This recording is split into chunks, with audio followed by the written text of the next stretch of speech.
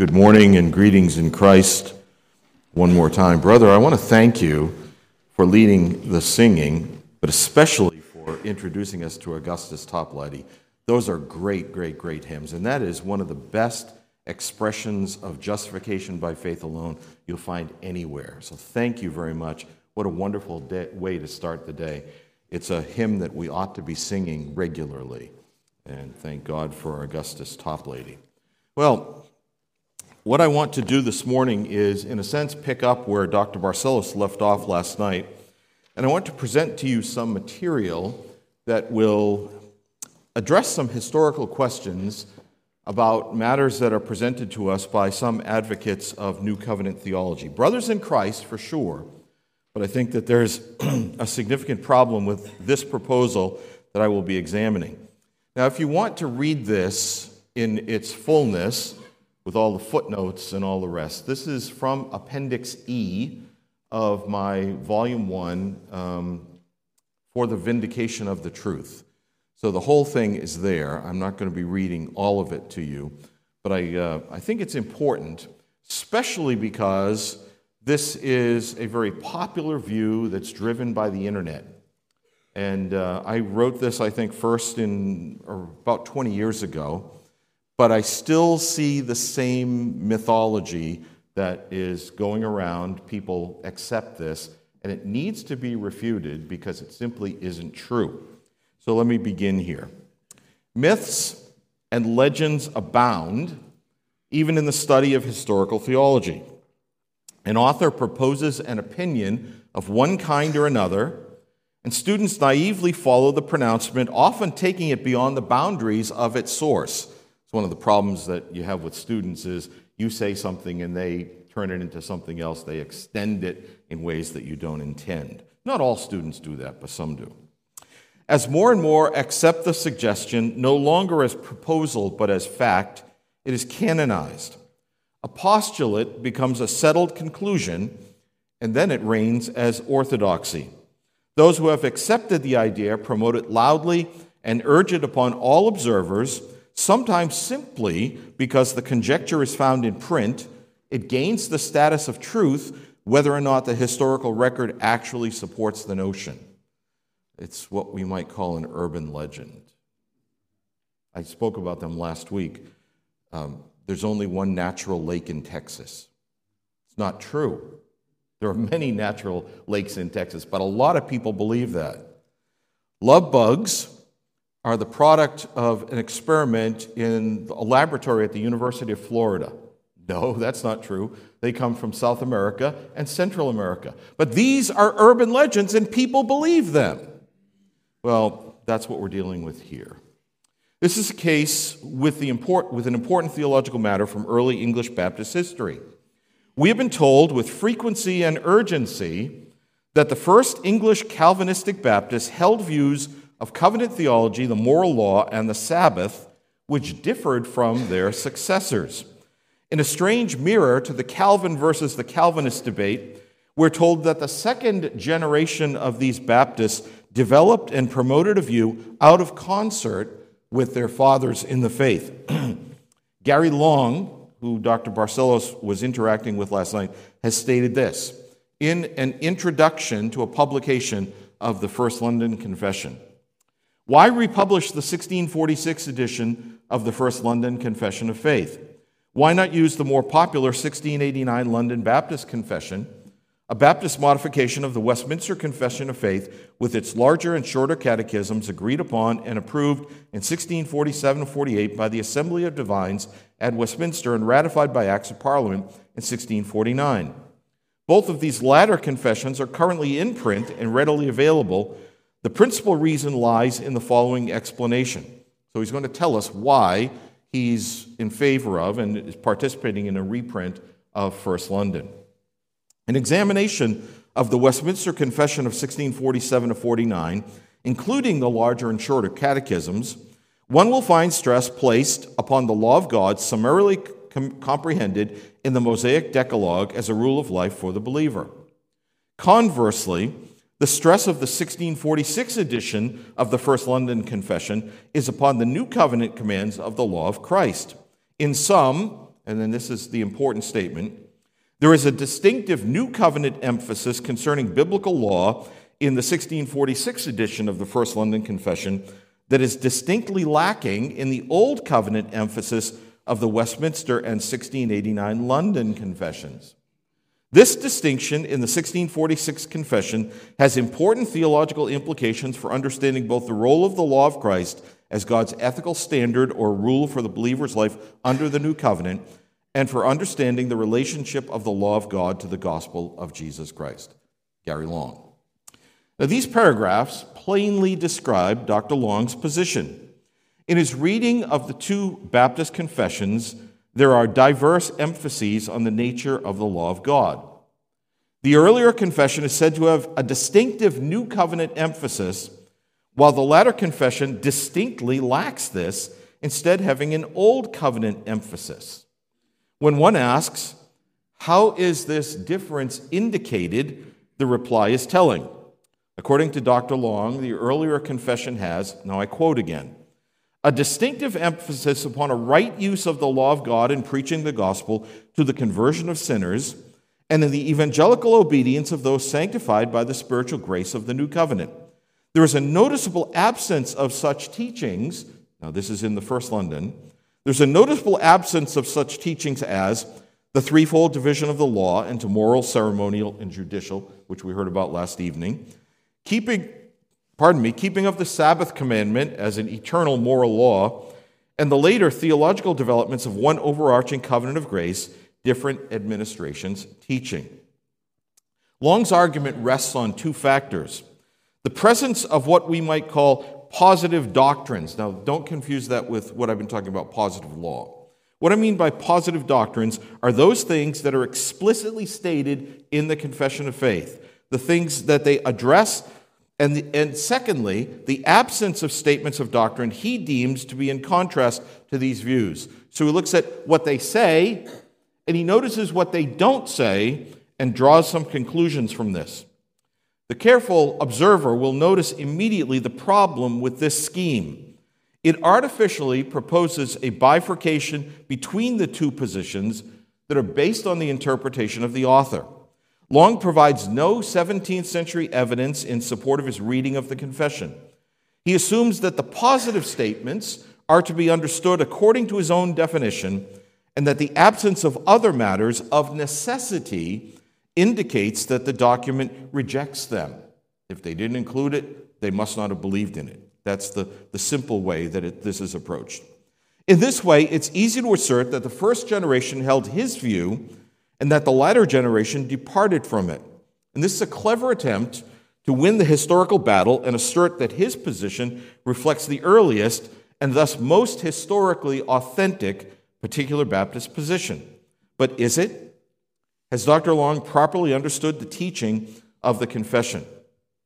As evidenced by the debate over Protestant scholasticism, and I mean specifically the Calvin versus the Calvinist debate. Maybe you know something of that English Puritanism, under the influence of Theodore Beza and William Perkins, lost touch with the assurance, mercy, spiritual essence of Calvin's theology and turned English Puritanism into a law-oriented kind of theology. It was promoted by an American, R.T. Kendall. It was picked up by J.I. Packer, but it has been thoroughly refuted in the last 20 years by Carl Trueman, by Richard Muller, by Scott Clark, by many others, so that in the academic world, the Calvin versus the Calvinist position no longer holds any water. But this is a mirror to that. As evidenced by the debate over Protestant scholasticism, or Calvin versus the Calvinists, historical theological myths die hard. Nonetheless, we shall attempt here to put this myth to a final rest. Sadly, over 20 years, it hasn't died at all. My question for this author and for those who follow his assertions is this: can you give evidence from the writings of these men that you accurately describe their views? A confession of faith does not exist in a theological vacuum, but is and must be understood as a summary of a whole system of doctrine. It has a provenance and a context. Its authors or editors and the adherents in their churches understood that it was not the totality of their faith, but rather a digest of a larger belief system. This fact is borne out by the document itself.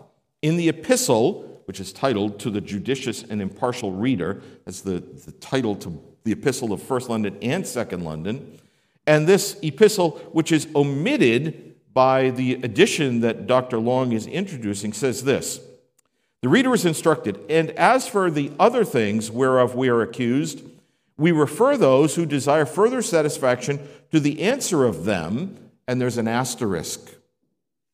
The asterisk points you to the margin, which was effectively how they did footnotes. And there in the margin we read this: "In a small treatise entitled Brief Considerations on Dr. Featley, his book entitled The Dipper Dipped by Samuel Richardson." Oh, do you know about the Dipper Dipped? Daniel Featley, what a character he was. He was a member of the Westminster Assembly, though he wasn't a Presbyterian. He was a royalist. And because Parliament was at war with the king, one of the requirements to sit in the Westminster Assembly is what we would call a non-disclosure agreement. You have to sign off on that or make a commitment to it, that you wouldn't reveal the internal debates and discussions of the Westminster Assembly. But Featley leaked some of that information back to the king, and so he was removed from his position as a member of the Westminster Assembly. But he wrote this nefarious book called The Dippers Dipped, in which he argues against the First London Confession of Faith. He can hardly find any unorthodox statements in it, but there's so much more about that book that in a sense is hilarious, but also deeply troubling from a man who really ought to have known better. But the whole purpose of the book is to throw as much mud as possible on these new baptized churches. That's the purpose of the book. It's scurrilous in places. I won't talk about how scurrilous it is because we're in a mixed assembly. But there are things in there that would shock you that he says about the Baptists that simply have no basis in fact or reality. It's simply doing everything that he can to make them look as evil as possible. Well, anyways, Samuel Richardson wrote a reply. And in his reply, he addresses supplementary issues and also says, "If any desire further satisfaction, I refer them to John Spilsbury's book about baptism and other books of the same subject."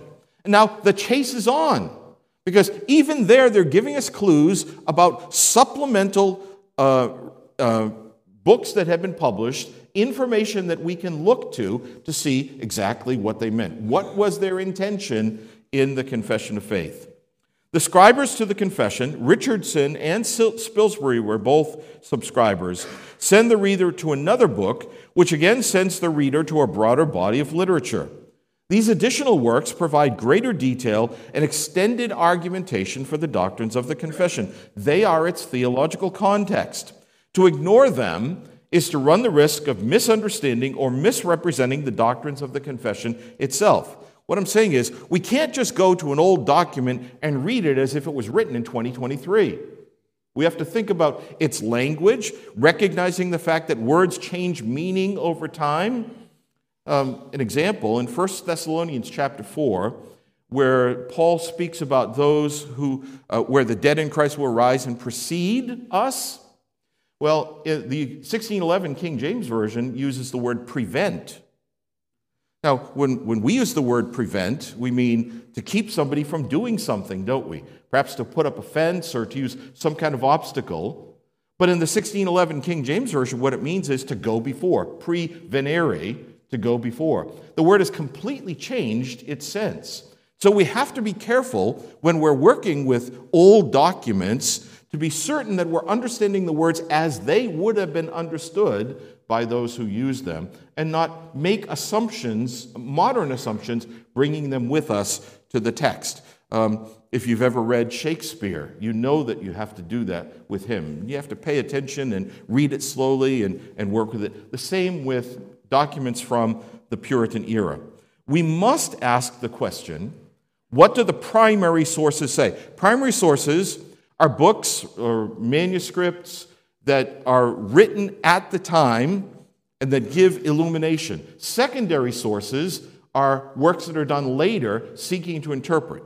I'm a secondary source in everything that I write, but I try to work with primary sources. So if you've seen any of these books on the confessions, you'll notice that they're packed full of citations from contemporary authors. That's what a primary source is.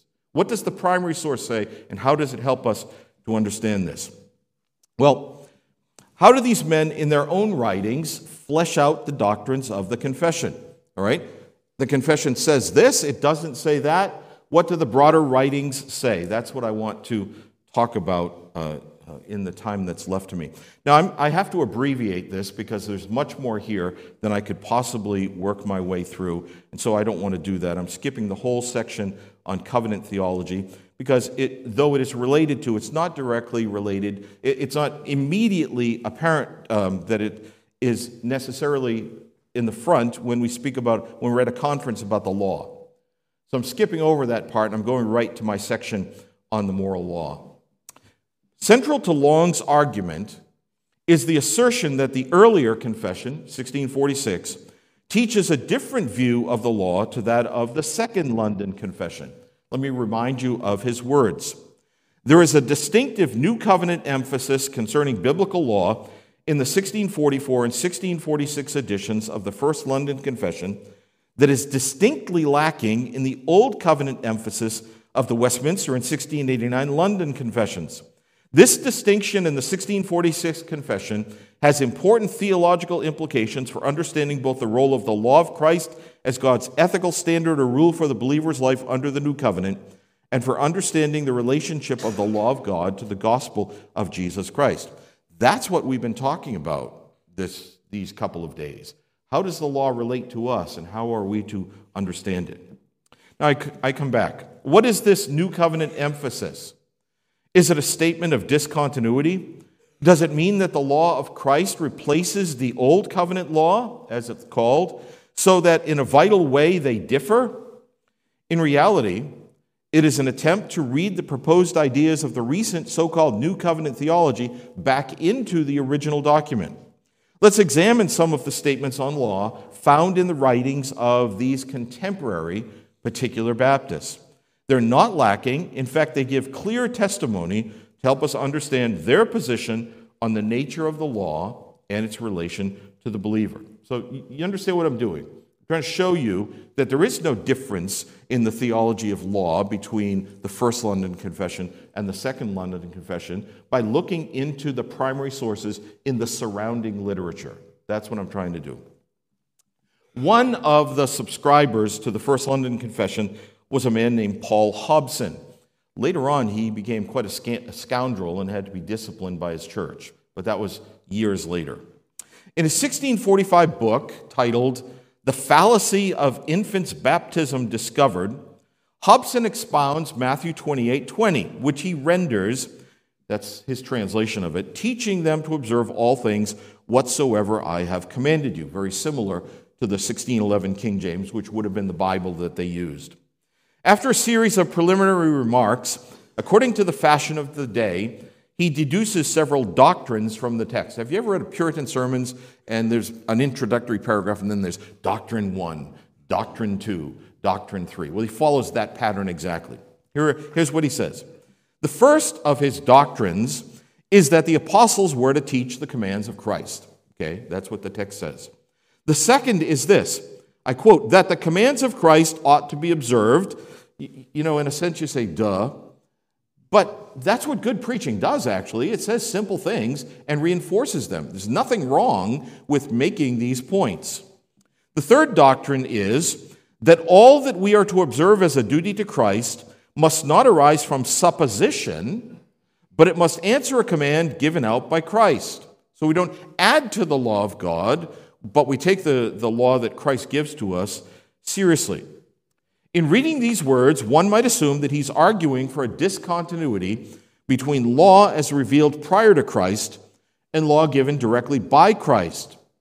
But to reason in this manner is to miss his point, for he immediately proceeds to define the commands of Christ. Okay? We are to teach the commands of Christ. We're to obey the commands of Christ. We must not add to the commands of Christ. But there's a marginal entry that says what the law of Christ or the commands of Christ is. And Hobson writes this: by the commands of Christ, my meaning is not the ceremonial law, which was a type of Christ, and did in a dark way hold forth Christ. Nay, by the laws of Christ or the commands of Christ, I do not intend the moral law considered in the hands of Moses. Though I must tell you, first, I own the authority of that law. Secondly, I own the materials of that law. But the obligement of that law, do this and live, for so it was considered in the hand of Moses, so it is not to be considered in the hand of Christ to us, for now we are not to do for life, but because we live.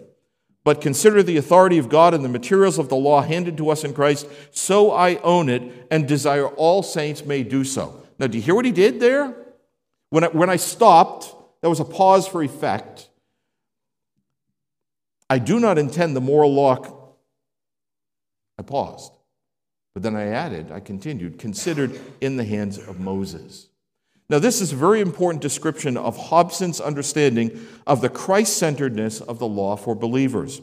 He does not argue that there is a new law, but rather that the same law comes to believers in a new way. Under the old commandment, under the old covenant, the command was, do this and live. Hobson asserts here in brief language that the old covenant was a republication of the Adamic covenant of works, a classic form of covenant theology. Obedience to its law was a path of life. But under Christ, obedience results from life. Life is not the goal of obedience, but rather its source. Christ saves sinners, and because of this gift of grace, they are to obey him. Notice that there is a clear assertion that the content of the law is the same. The difference is in the grant from the mediator, not in the command itself. Hobson could not be clearer. He owns, a very important word, he owns the authority and materials of the moral law.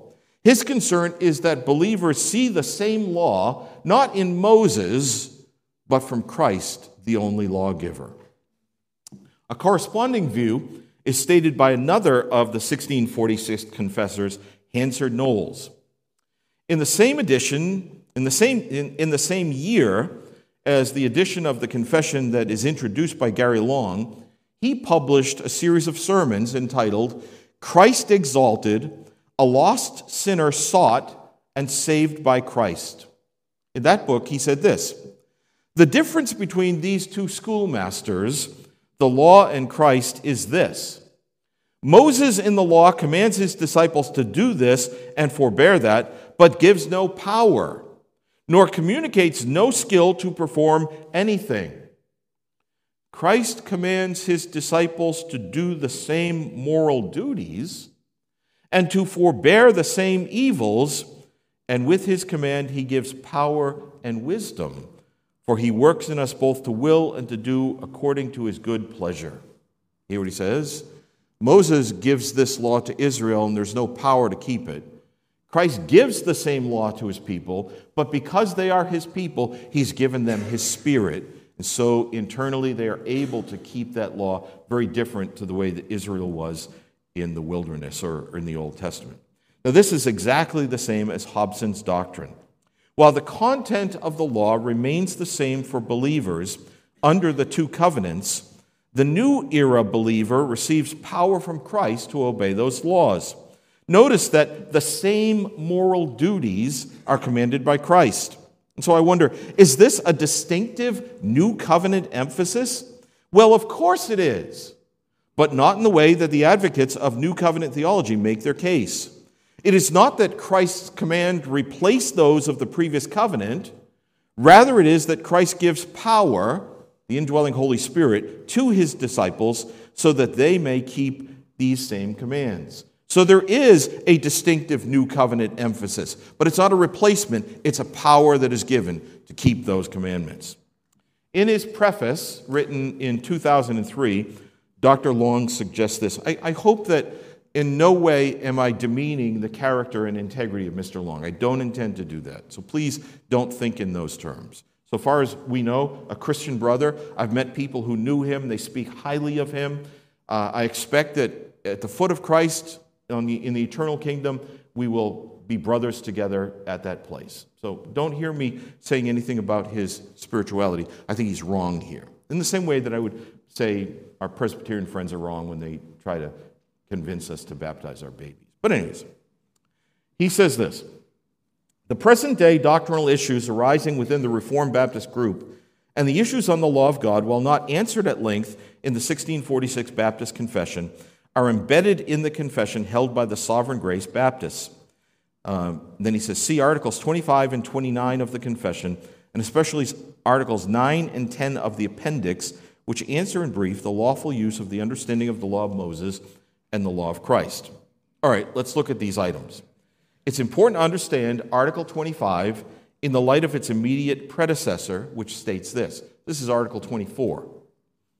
That faith is ordinarily begot by the preaching of the gospel or word of Christ, without any respect to any power or capacity in the creature, but it is wholly passive, that is, the creature, being dead in sins and trespasses, does believe and is converted by no less power than that which raised Christ from the dead. Amen. Article 25, so that immediately precedes the one that he flags. Article 25 follows. The preaching of the gospel to the conversion of sinners is absolutely free, no way requiring as absolutely necessary any qualifications, preparations, or terrors of the law, or preceding ministry of the law, but only and alone the naked soul, a sinner and ungodly, to receive Christ crucified, dead and buried, and risen again, who is made a prince and a savior for such sinners as through the gospel shall be brought to believe on him. Now, these two articles belong together, and they address the experience of conversion and carefully argue against a doctrine that was common among some Puritans known as preparationism. Have you ever heard of preparationism? That's a title that's given to a way that the gospel was preached among some Puritans, especially in New England Puritans, who believed that it was necessary for the unbeliever to endure a period of the terrors of the law, to feel the depth of sin, and then finally to be rescued by faith. So that in their preaching of the gospel, they tended to point people to the law and urge them to seek after this experience of the terrors of the law, of conviction under the law. I am a terrible sinner. Oh, God, save me. What can I do? Go through long periods of time until finally they would come to Christ. Now, what the Baptists were saying is, we want to preach Christ to them. We don't send them to the law and an experience of the law. We send them to Jesus and say, believe in Jesus, and he will forgive your sins. That's the point that they're making. You know what? They're right. They're right. Is the law a good tool to use to show people their sins? Of course it is. That's the so-called first use of the law that I mentioned the other night. And it is important for people to understand that they're sinners. But that doesn't mean that they have to endure a long or extended period of time in which they feel the depth and reality of their sins. They recognize that they're hopeless, and when they die, they'll go to hell. No. We tell them that they're sinners by the law, and then we point them to Christ and say, Christ is the one who will forgive your sins. Come to him. That's all our fathers were saying. Have you ever read John Bunyan's Grace Abounding to the Chief of Sinners? He experienced a conversion with the power of the law upon him for an extended period of time. They're not denying that some people go through those kinds of experiences. They're not saying that that's not the way that some are converted. The problem with the preparationists is they argued that everyone must have that kind of an experience. And if you haven't had that experience, you're probably not a genuine Christian. You have a notional faith, not a true faith. And our Baptist fathers wanted to say that's not the case.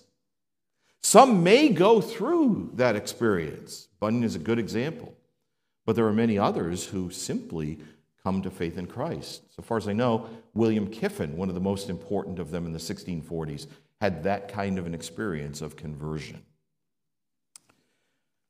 These paragraphs address well, I've already read that.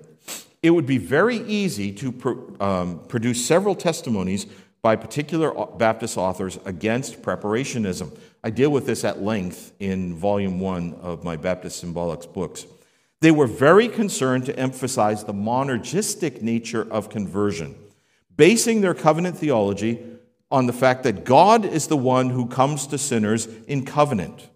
Now, they do not deny that in some believers there may be a powerful experience of conviction by way of the law. They simply state that such an experience is not the paradigm of conversion and must not be expected prior to faith. When elders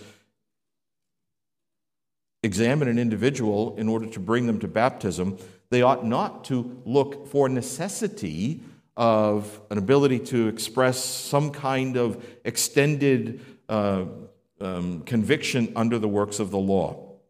So far as I know, only those who are committed preparationists would differ with this statement. It in no way undermines the place of the law in the life of the believer. It's carefully stated.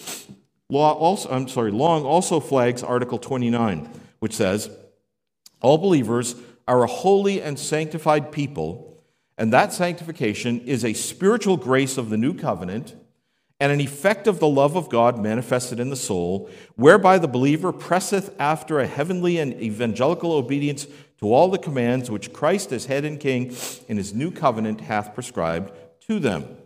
Okay, that's good. I agree with that. This article, though, should be compared with the third paragraph of the 13th chapter of the Second London Confession, which chapter is entitled Of Sanctification. And it says this. Maybe you noticed this as I read from Article 29 of First London. Second London says this. In which war, speaking about the battle that we face, in which war, although the remaining corruption for a time may much prevail, yet through the continual supply of strength from the sanctifying Spirit of Christ, the regenerate part doth overcome, and so the saints grow in grace, perfecting holiness in the fear of God. And then they cite language that I just read to you from Article 29 of the First London, pressing after in heavenly life an evangelical obedience to all the commands which Christ as head and king in his word hath prescribed to them. Same language. In the second confession, the Baptists explicitly incorporated the language of the earlier document in order to assert their complete agreement.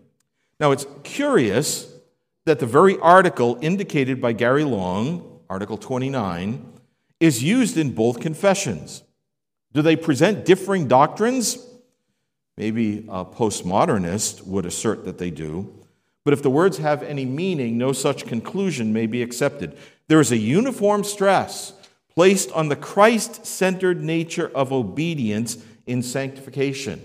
It's not Moses, it's Jesus who tells us to do the things that are commanded in the law. In both general confessions issued in this era, and it's important to remember that they're only 31 years apart. I can remember 31 years ago. Many of you can remember 31 years ago. That's a lot of the people in our churches have been members for 31 years. It's the same people and the same churches. The same doctrine is presented. Christ gives commands, moral duties to his people, which are fulfilled in them by the indwelling power of the Spirit, which he also gives to them. Christian obedience is always evangelical.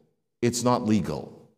It always flows out of the gospel, not out of the law. The law defines it, but it flows out of us by Christ's Spirit given to us. How do we know what we ought to do? We look to the law of God. We look to what it teaches us. It instructs us. It helps us. The third use of the law that we mentioned the other night. The appendix that Dr. Long mentions is itself an interesting document. Now, there's no evidence that it was ever printed and bound together with the first confession. Typically, when we have an appendix, it's put right at the end of the document, bound together. But there's no evidence that exists anywhere that they were ever placed together. It's simply a word that Benjamin Cox, its author, used. Here's its full title: An Appendix to a Confession of Faith, or a more full declaration of the faith and judgment of baptized believers, occasioned by the inquiry of some well-affected and godly persons in the country, that's outside of London, written by Benjamin Cox, a preacher of the gospel of Jesus Christ, published for the further clearing of truth and discovery of their mistake, who have imagined a dissent in fundamentals where there is none. Now notice that. Some have thought that the Baptists disagreed with fundamental Christian doctrines, and Cox writes this appendix to say that's not the case. We are not outside the pale of Orthodox Christianity as it was understood in 1646 in the Puritan context. The note at the end of the title page provides us with some interesting information. Cox was seeking to continue the mission of the confession itself to assert agreement in doctrine in the face of misunderstanding and misrepresentation. One wonders if Daniel Featley was in the background here. He may well have been. Most likely, this was a further attempt to demonstrate the orthodoxy of these 7 churches. They were faced with not only the scandalous charges of Daniel Featley and his attempt to identify them with the worst of the European Anabaptists, but also the desire to distance themselves from the Arminian or General Baptists who were also present in London at the time. And it may be that there were more General Baptists than particular Baptists in London at the same time. Much of Cox's appendix explicates the doctrines commonly known as Calvinism. Article 6 mentions opposers in the context of objections to the doctrine of total depravity and eternal punishment. Now, Articles 9 and 10 are mentioned by Dr. Long. They state this. Article 9, this is from Cox's appendix. Though we believe that in Christ, be not under the law, but under grace, Romans 6:14, yet we know that we are not lawless or left to live without a rule. Not without law to God, but under law to Christ. 1 Corinthians 9:21. The gospel of Jesus Christ is a law or commanding rule unto us, whereby and in obedience whereunto we are taught to live soberly, righteously, and godly in the present world. Titus 2:11 and 12. The directions of Christ in his evangelical word guiding us unto, and in this sober, righteous, and godly walking. 1 Timothy 1:10 and 11. Then Article 10. Though we be not now sent to the law as it was in the hand of Moses, to be commanded thereby, yet Christ in his gospel teacheth, and commandeth us to walk in the same way of righteousness and holiness that God by Moses did command the Israelites to walk in. All the commandments of the second table being still delivered unto us by Christ, and all the commandments of the first table, as touching the life and spirit of them, in this epitome or brief sum, thou shalt love the Lord thy God with all thy heart, etc. And he cites the text from Matthew 22 and Romans 13. Well, how should these statements be understood? In the light of all that we presented, there can be no mistake. Cox promotes the same doctrine asserted by Paul Hobson, Hansard Knowles, and the 2 confessions. There is a new covenant emphasis here, but it's not rooted in a fundamental change of the content of the law. Rather, it's found in the context of obedience. All the commandments of the law, the first and second tables, are delivered to us by Christ. Our task is to obey them, not for life, but because he has given us life. Guilt, grace, gratitude. This doctrine is consistent throughout the documents. The believer lives in the climate of Christ-centered obedience. His task is to demonstrate his love for his Savior by obeying the commands delivered by Christ, the same moral commands delivered by Moses. I wonder, why do men miss this point? Well, the answer is simple. They've not read the confessions in their original context. Familiarity with primary sources is paramount in historical theological discussions. Without reference to them, conclusions are worthless. Now, let me take up the issue of the Sabbath, because to some degree, this is the acid test for the views of the particular Baptists. If it may be demonstrated that they understood that there was a continuing obligation to observe the 4th commandment, it will be evident that these statements refer to the 10 commandments as a unit. Okay, so the Sabbath. Now, I can skip over some of this because this is familiar. By the way, I was not trying to say anything bad about R.C. Sproul last night. I don't know why that accusation was made against me. I miss the man. I thank God for him. All I said was that Stephen Marshall was the R.C. Sproul of his era. That's all. So whoever thought that was really mistaken. But let me remind you of Stephen Marshall and his sermon of the baptizing of infants preached in the Abbey Church at Westminster, etc. You remember what he said? I see that all who reject the baptizing of infants do and must, upon the same ground, reject the religious observation of the Lord's Day or the Christian Sabbath. And we heard all that last night, and you will have heard the same responses that I gave from Christopher Blackwood and John Toombs. But one of the things, nobody called me on this, and I was a little bit surprised by it. I mentioned the fact, hold on to that. Just hold on to that for a minute. I'm getting ahead of my notes. There is some evidence that some General Baptists, Arminians, denied the obligation of keeping the first day as a Sabbath. Okay. Now, what you tend to have had in the 1640s is that the observers lumped everybody who practiced believers' baptism into one camp. But it's very important to keep them separate because they had very different beginnings. They didn't have any close interaction with each other. They really were, I hate to use the D word, but they were in a sense two different denominations. Okay? Here's the evidence from the General Baptists. In 1643, just after the Westminster Assembly began meeting in September, two men, Edward Barber and Thomas Nutt, that really was his name, Thomas Nutt, requested, they published a one-page challenge to the Westminster Assembly.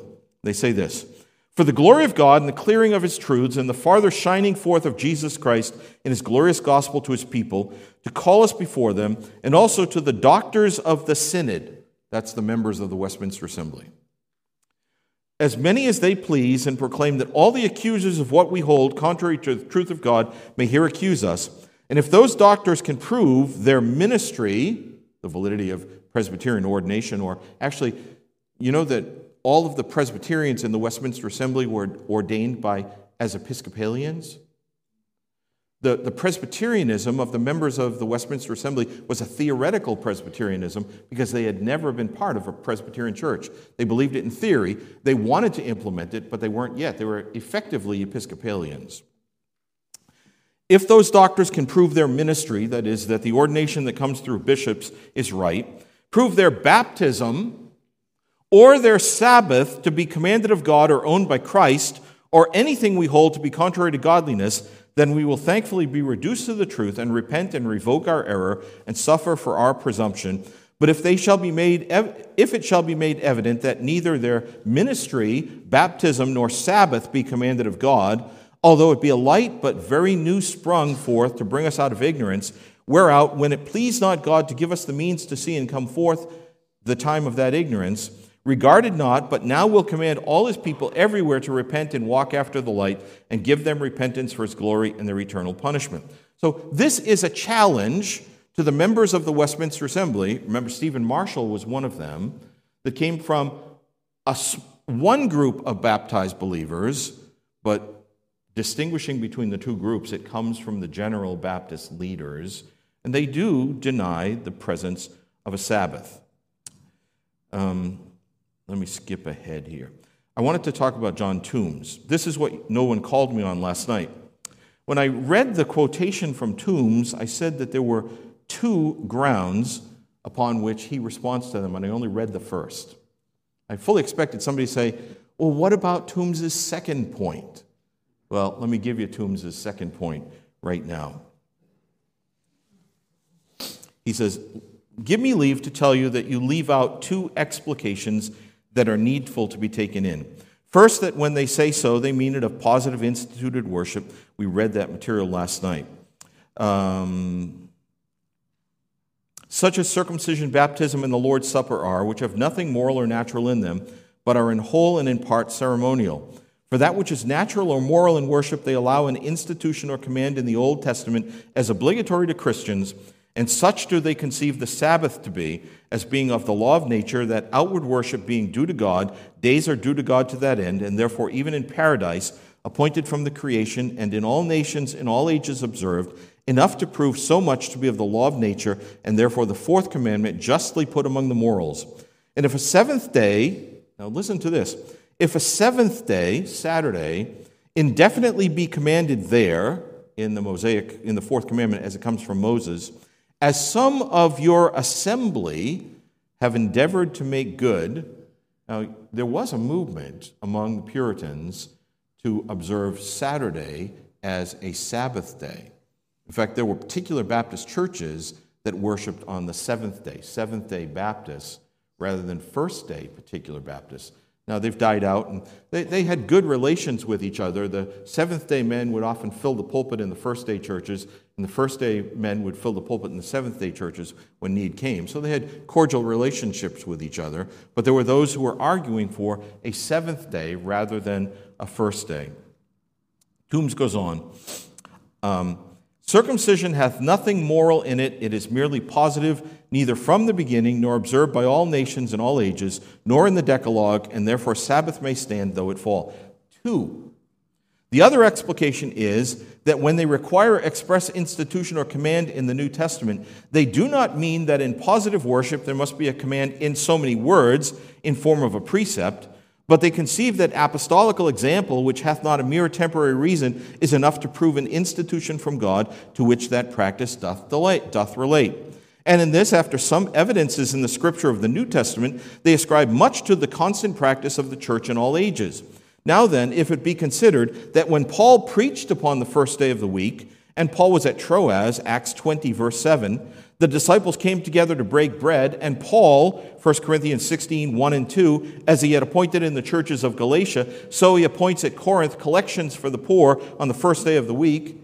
And Revelation 1:10, it hath the approval or title of the Lord's Day, and so it is called sacred among Christians, that it was made the question of inquisitors of Christianity in the ancient Roman world during the period of persecution.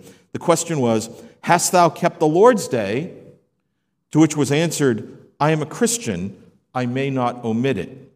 It is clear evidence to me that either Christ or the apostles, having abrogated the old Sabbath, the seventh-day Sabbath, Colossians 2:16, subrogated, this might be the only time I've ever seen that word, subrogated. It's abrogated, but now subrogated, put in its place, subrogated the first day of the week instead of it.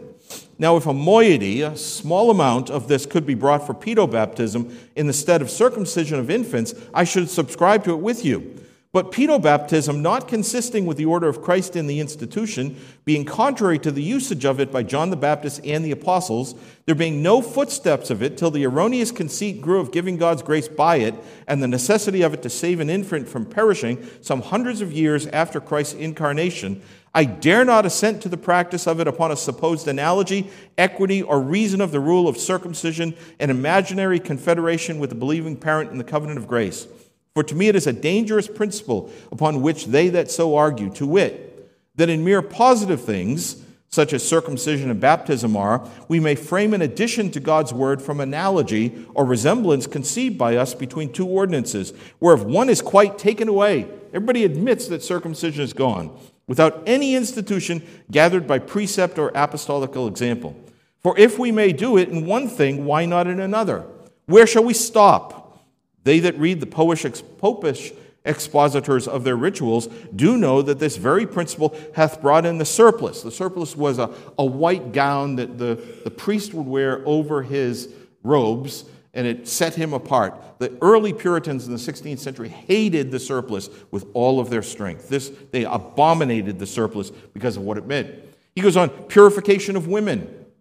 Do you know that in the Anglican churches, in the Roman churches in the Middle Ages, after a woman gave birth, she had to go through a period of purification that was drawn from the Old Testament purification laws. And Toombs is saying, what principle do we have? Can we continue that? Now, in Puritanism, they did away with the practice of purification of women. But Toombs is challenging them and say, why? You've held on to this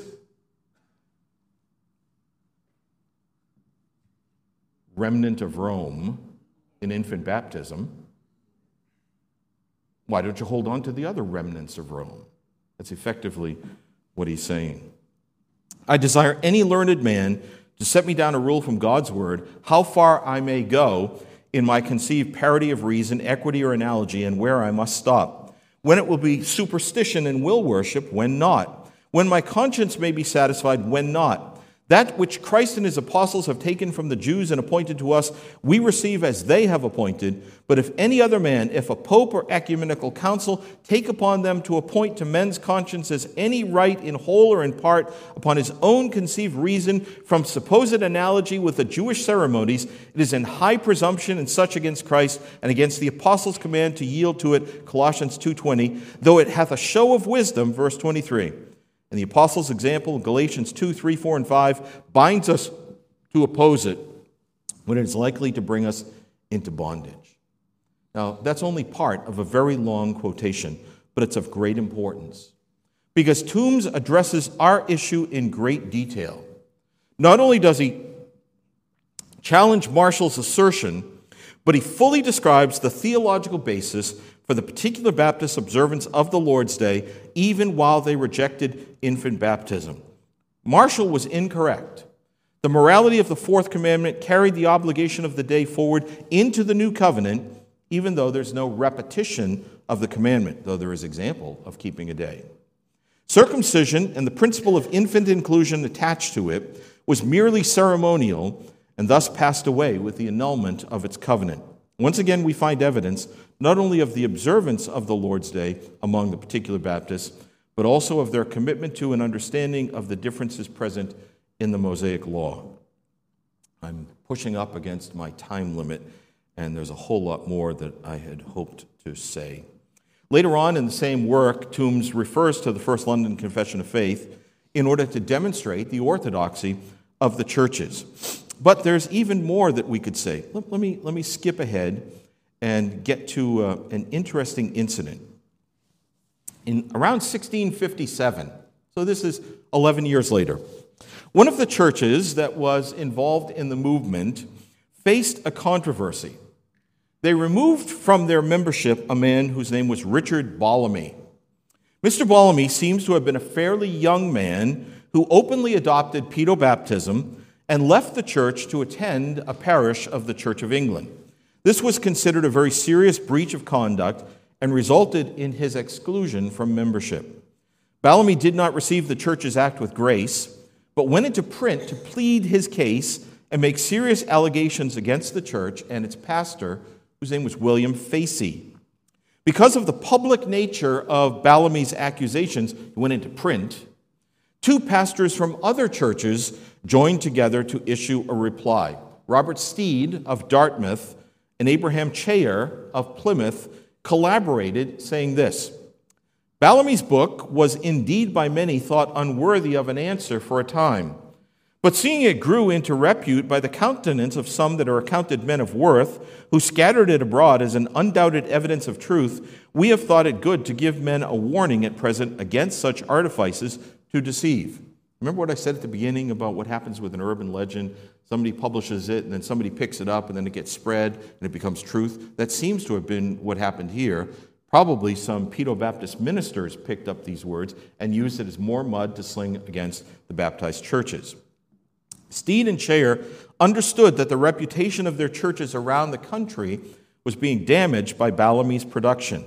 They knew that in Tiverton, that's where the first church was, where Ballamy caused the trouble. They knew that in Tiverton, people would be able to access the true facts of the case, but that at a distance, people would tend to accept as gospel the account provided by the dissident. For this reason, they hesitantly went into print. One of Ballamy's charges against the Tiverton Particular Baptist was of denying the power of the magistrate for punishing evildoers. And they replied to that. They say, what the principles of the people whom he in general accuseth are in this point is full well known to the world by their confession of faith, particularly that of the congregations in London, Article 47. Now this is the first London. As for this particular congregation, they have explicitly testified their fellowship with these churches in this profession of faith. All right, so the Tiverton Church, where the trouble has come, has openly subscribed to the First London Confession of Faith. It is their doctrine. Taken at face value, that's what this says. Not only was it an important document for the 7 churches in London, but Tiverton is an example outside of London of what today we would call a confessional church. and they took their declaration very seriously. Another of Bellamy's charges was, I quote, "I found them slight in their thoughts of the Sabbath." That's what Richard Bellamy said about them. Stephen Chayer replied, "What wormwood and gall hath he mingled to us in this desperate and bold accusation and judgment, it being full well known to all observers that both in preaching, printing, and practice, all the baptized congregations with whom we have communion in England, Scotland, and Ireland do hold out a constant profession that in conscience to the Lord we do hold ourselves bound to keep the first day of the week, called the Lord's Day, holy to the Lord, and that the right celebration of this day consisteth in a spiritual communion with God, our own souls, and each with other in all gospel ordinances and other Christian offices of goodness and mercy to man and beast, as opportunity and Christian prudence shall require. And this young man well knoweth that this very congregation in Tiverton proceeded with a member," meaning they brought him to discipline, "proceeded with a member as worthy of just censure, only for that his servant, though without his knowledge, took a cloth upon this day out of the rack where it was on drying. And moreover, himself was present when the church appointed it as their judgment to meet constantly about 6 of the clock in the morning, to the end that the day might be spent more entirely for the Lord." They get up and they met at 6. Now, don't give too much credit to them for that, because when it gets dark in England in the wintertime at 4 in the afternoon, you go to bed at 6 and you get up at 2. So, 6 o'clock in the morning is like 10 o'clock to us. But that's what they recorded. That's what they did. This was the act of the church. What was the faith and practice of all the confessional baptized congregations in England, Scotland, and Ireland? The matter is clear. They were bound to keep the first day of the week. This is the clear and uncontroverted testimony of the primary sources. These are the facts. The First London Confession is a fine theological document, in no way contradicting the doctrine of the Second London Confession. So I think Dr. Long has made a serious mistake, and there is no difference between the two. When you see that urban legend on the internet, you can refute it. You can demonstrate that there's no validity to it. From the beginning, our churches, and I say that with all of its meaning, our churches were churches that were committed to the law of God as it comes to us in the hands of Christ in all 10 of the 10 commandments. Thank you very much for letting me go a little bit over time. Dr. Barcelos will be much shorter now. He's already short in one way, he'll be shorter in another way.